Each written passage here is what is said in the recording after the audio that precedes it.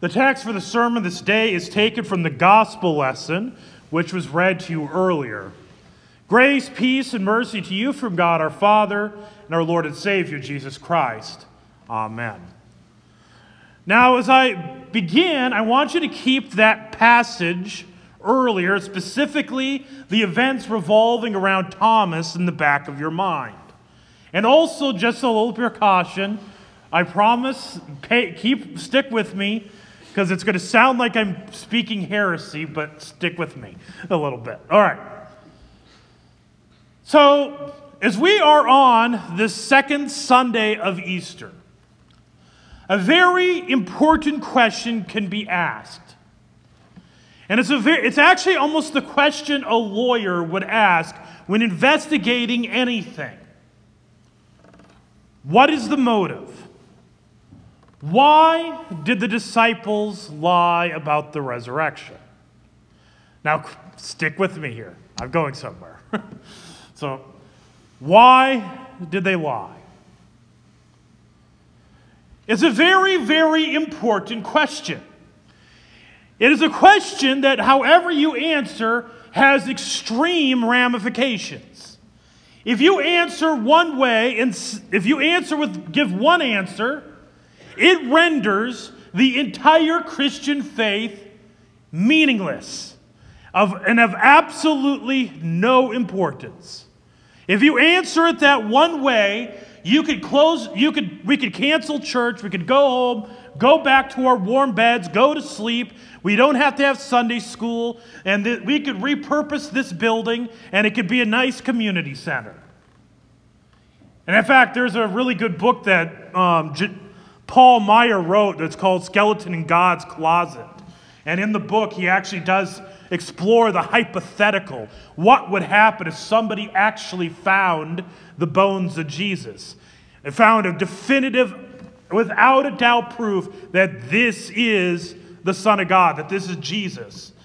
And he said, and basically the whole point is that that actually happened, then we'd be done. There's no point. Our faith, nothing we have is of any meaning of any significance. On Thursday night, I went to the movie I Can Only Imagine, which, by the way, is actually a really good movie. Although if you're going to go to it in Holstein, I've heard you need to be there early because they keep selling out. So I think it's actually a pretty worthwhile movie. But here's the thing is, and by the way, if you go, bring Kleenexes because you might tear up a little bit. But that movie, as good of a story as it is, if Jesus did not rise from the dead, that entire movie is a completely meaningless movie. Without the resurrection, it's all meaningless. So again, I go back to the lawyer question. What is the motive? Why would the disciples lie? And so we had to first get past the fact that Jesus of Nazareth, who was crucified under the reign of Pontius Pilate in Jerusalem of Judea. We had to get past that fact.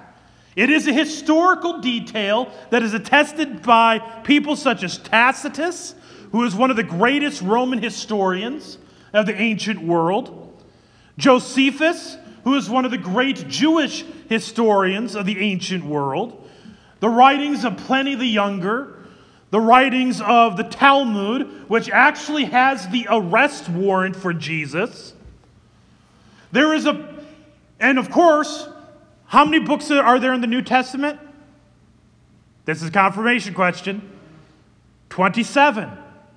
That is 20. The New Testament is not one book. It's 27 books. The Bible itself is a collection of books, not one. That's actually very good, because when people say, oh, the Bible's just one evidence for Jesus, you go, no, actually it's 66 evidences. So keep going. If you had 66, just going with the New Testament itself, 27. If you had 27 detailed evidences about anybody of the ancient world, all within a single lifetime? That would be insane. But for some reason, it's not accepted in our historical world. But in the academic world, for some reason. But even still, if you are a true academic, truly good historian, you cannot be a good historian and say that Jesus never lived. Even Bart Ehrman, who is a skeptic, he is a guy who sets out to disprove Christianity. Even he said that if I deny that Jesus was alive, that Jesus really lived, and Jesus really was crucified under Pontius Pilate, I'd have to resign from my position as a historian because I would no longer be a good one. So even atheists are really surprised to find out, wait, but you always attack Christianity, but here you are saying that Jesus really lived.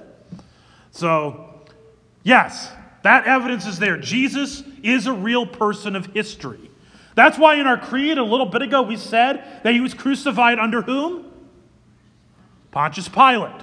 That is a confession that what we are confessing is a matter of historical fact.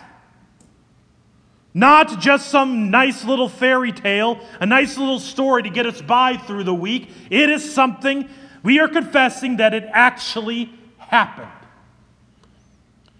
So, assuming that, we again go to the question, what is the motive for lying? And so, we think about it. Why would somebody lie about something like that? They might be trying to get famous. They might try to get money. They might try to get political power. Now, there was a point that the Roman Empire did become Christianized. But that did not happen until 318 AD. The earliest record we have, even by agnostic scholar standard, the earliest evidence we have of people saying that Jesus rose from the dead was 35 AD. That's 2 years after the crucifixion. That's the earliest recorded evidence we have. So, you know that passage that Pastor Salcedo preached on in the late service last week? That was not actually Paul's words. Paul is passing on what he received of first importance. He received a creed that dates at the latest 35 AD. Some have argued it's dated within months of the crucifixion. So take that, 35 AD to 318. To give you perspective, just assume that the early disciples could predict the Christianization of the Roman Empire is like saying that George Washington was able to predict that a reality show character, a reality show actor, would become president of the United States. You think that's possible? The real question, would he have predicted reality TV? Probably not. But that's how ridiculous it is because we're talking about a 280-year span. The United States hasn't even reached 250 years.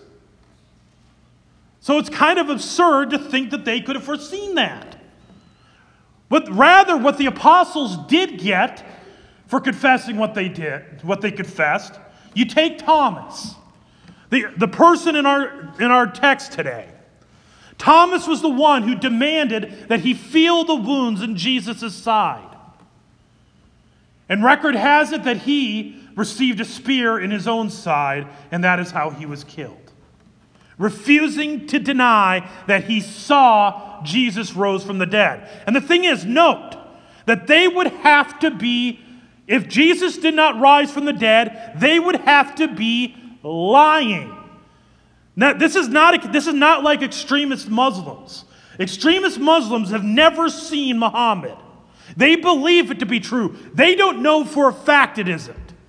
With the disciples, if anybody knew that Jesus did not rise from the dead, it was him. And so, it was them. They would know. And so they would have to be dying for something they know to be a lie. So Peter was crucified upside down. after being forced to watch his own wife be crucified. Yes, Peter was married. And that's actually recorded in the Gospels too, that he was married. But anyways, how about Paul? The Apostle Paul was a superstar in his culture. He was well on his way to be at least on the council, on the Sanhedrin. He was going to be really well respected amongst his people. He could have, at the very maximum, one day, maybe even been high priest. And high priest was a pretty sweet gig. I mean, they got a palace. I mean, archaeologists have found some of the stuff that was left behind by Caiaphas' empire, and he had gold everything. The guy was filthy rich. And yet, what did Paul get for becoming a Christian? People throwing rocks at his head, beating him with rods, being beaten by the cat o' nine tails, that same whip that they whipped Jesus with. They did that to him 5 times in his life. His back would look like hamburger meat by that time. They gained no power. They gained no wealth. Rather, they lost many of them were alienated by their family members. They are beaten. They are tortured. They're constantly in jail. That is what they got. Does it seem like a really good motive? I mean, take Barnabas. He's the one that probably suffered the most excruciating. He is the one who they flayed him. They peeled his skin, and then they crucified him. You figure at some point, especially like him, he would have said, after a few moments, okay, it's just a big joke. Sorry, this is an April Fool's joke that just went way too far. They didn't say anything. They didn't confess it. They didn't say they were lying. And some people there's a theory that they hallucinated it.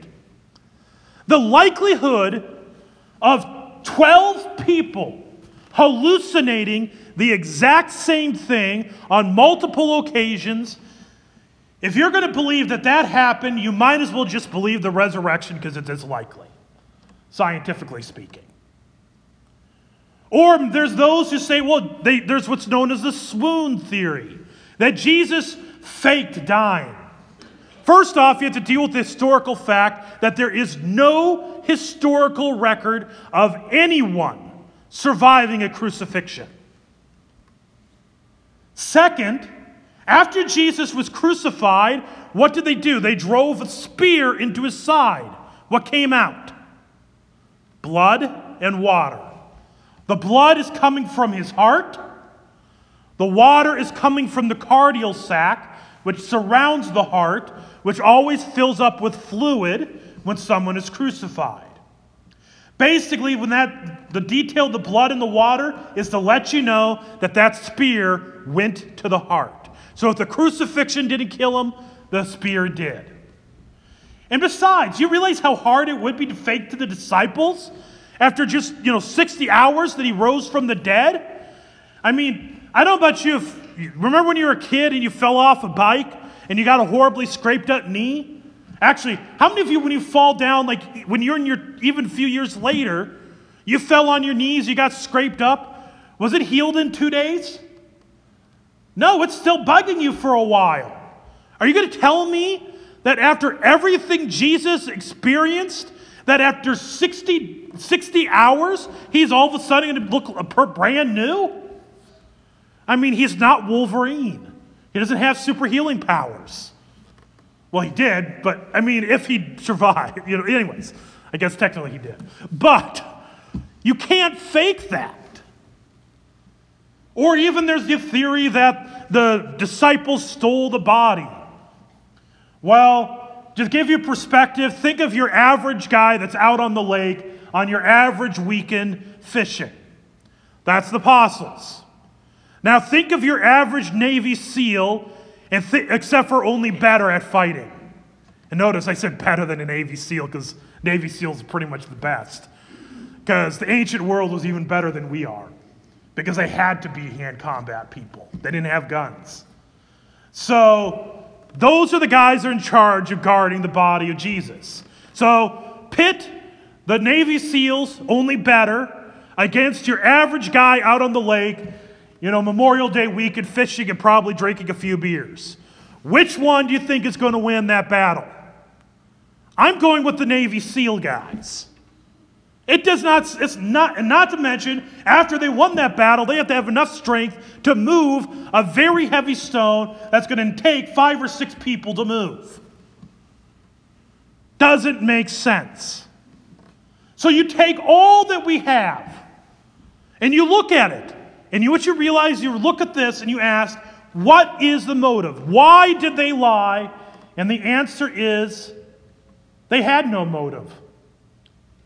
There is no reason for what they did.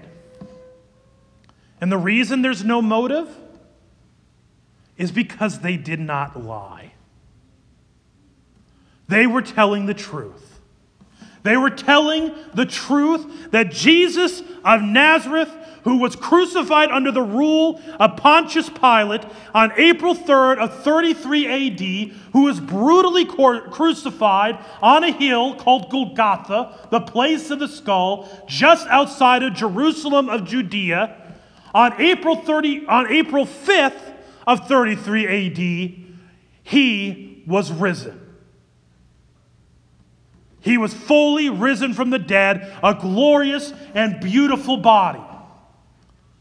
That is the only solution that makes any sense whatsoever. And the reality is that Jesus, if you answer that they were lying, that they were making this all up, then Christianity means nothing.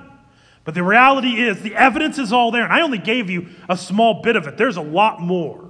Even Antony Flew, who was a renowned atheist during the late 20th century, he acknowledged that the evidence points to that Jesus rose from the dead. He just could not accept it because resurrections are not possible, in spite of what he saw in the historical evidence. And so it has been acknowledged. The evidence is there. Jesus rose from the dead. And since the evidence is there, and I'm not talking, when I say that Jesus rose from the dead, last Easter, so many people want to come to Easter, and they kind of make it this nice thing we do because it makes us feel good to do it for this one Sunday of the year. Because if we really took to heart what it actually meant is that Jesus rising from the dead in Jerusalem of Judea on April 5th of 33 AD, notice I'm using an actual date, an actual year, an actual city, is because it is as real and as historic as Hurricane Katrina, as September 11th, the events of that. If you went to New York in 2000, you would see 2 huge towering buildings. If you go there now, they're not there anymore. That really happened.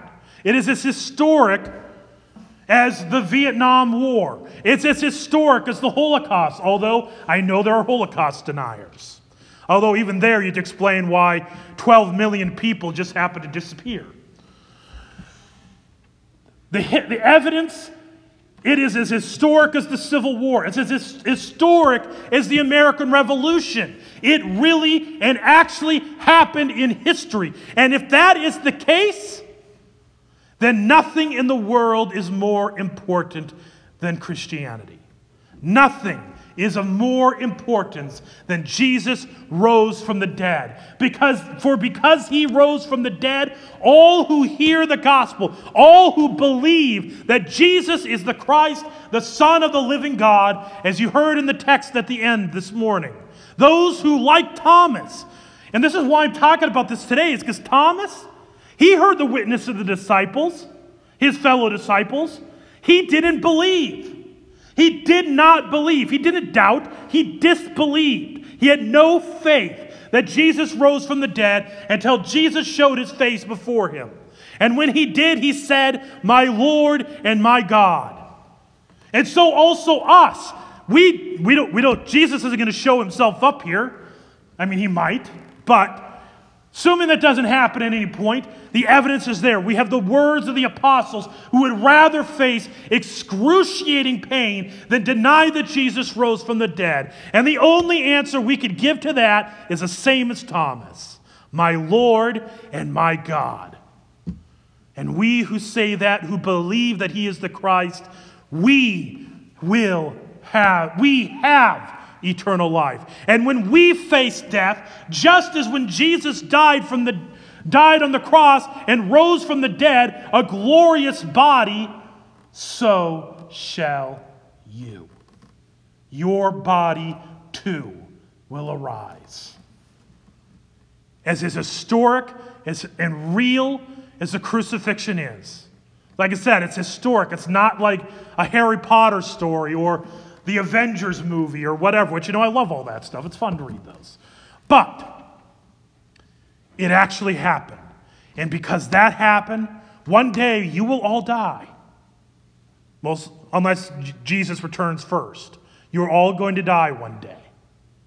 And you know what? You will also rise physically with a glorious body. And it will be as historically true is that you got up this morning and had breakfast, maybe had breakfast. That is how historic and real it is. And here's the thing, like I said, if that is the case, since that is the case, that is the reality, which, by the way, if anybody wants to come up and guess what movie I used as the outline of my sermon, I'll give you a 5, and I'm going to high five, not $5. But that was actually based off a great movie speech by Al Pacino. You could look it up. But it outlined. But the thing is, since that is the case, since that is the truth, it is the most important thing in the world. So the question we ask ourselves, how will we let that reflect in our lives, in our words, especially in our confession and witness to the world that Jesus is the Christ? In his name, amen. Christ is risen. He is risen indeed. Hallelujah. In his name, amen. At this time, we continue with the gathering of the offering, and as we gather the offering, we sing the remaining verses of O Sons and Daughters of the King.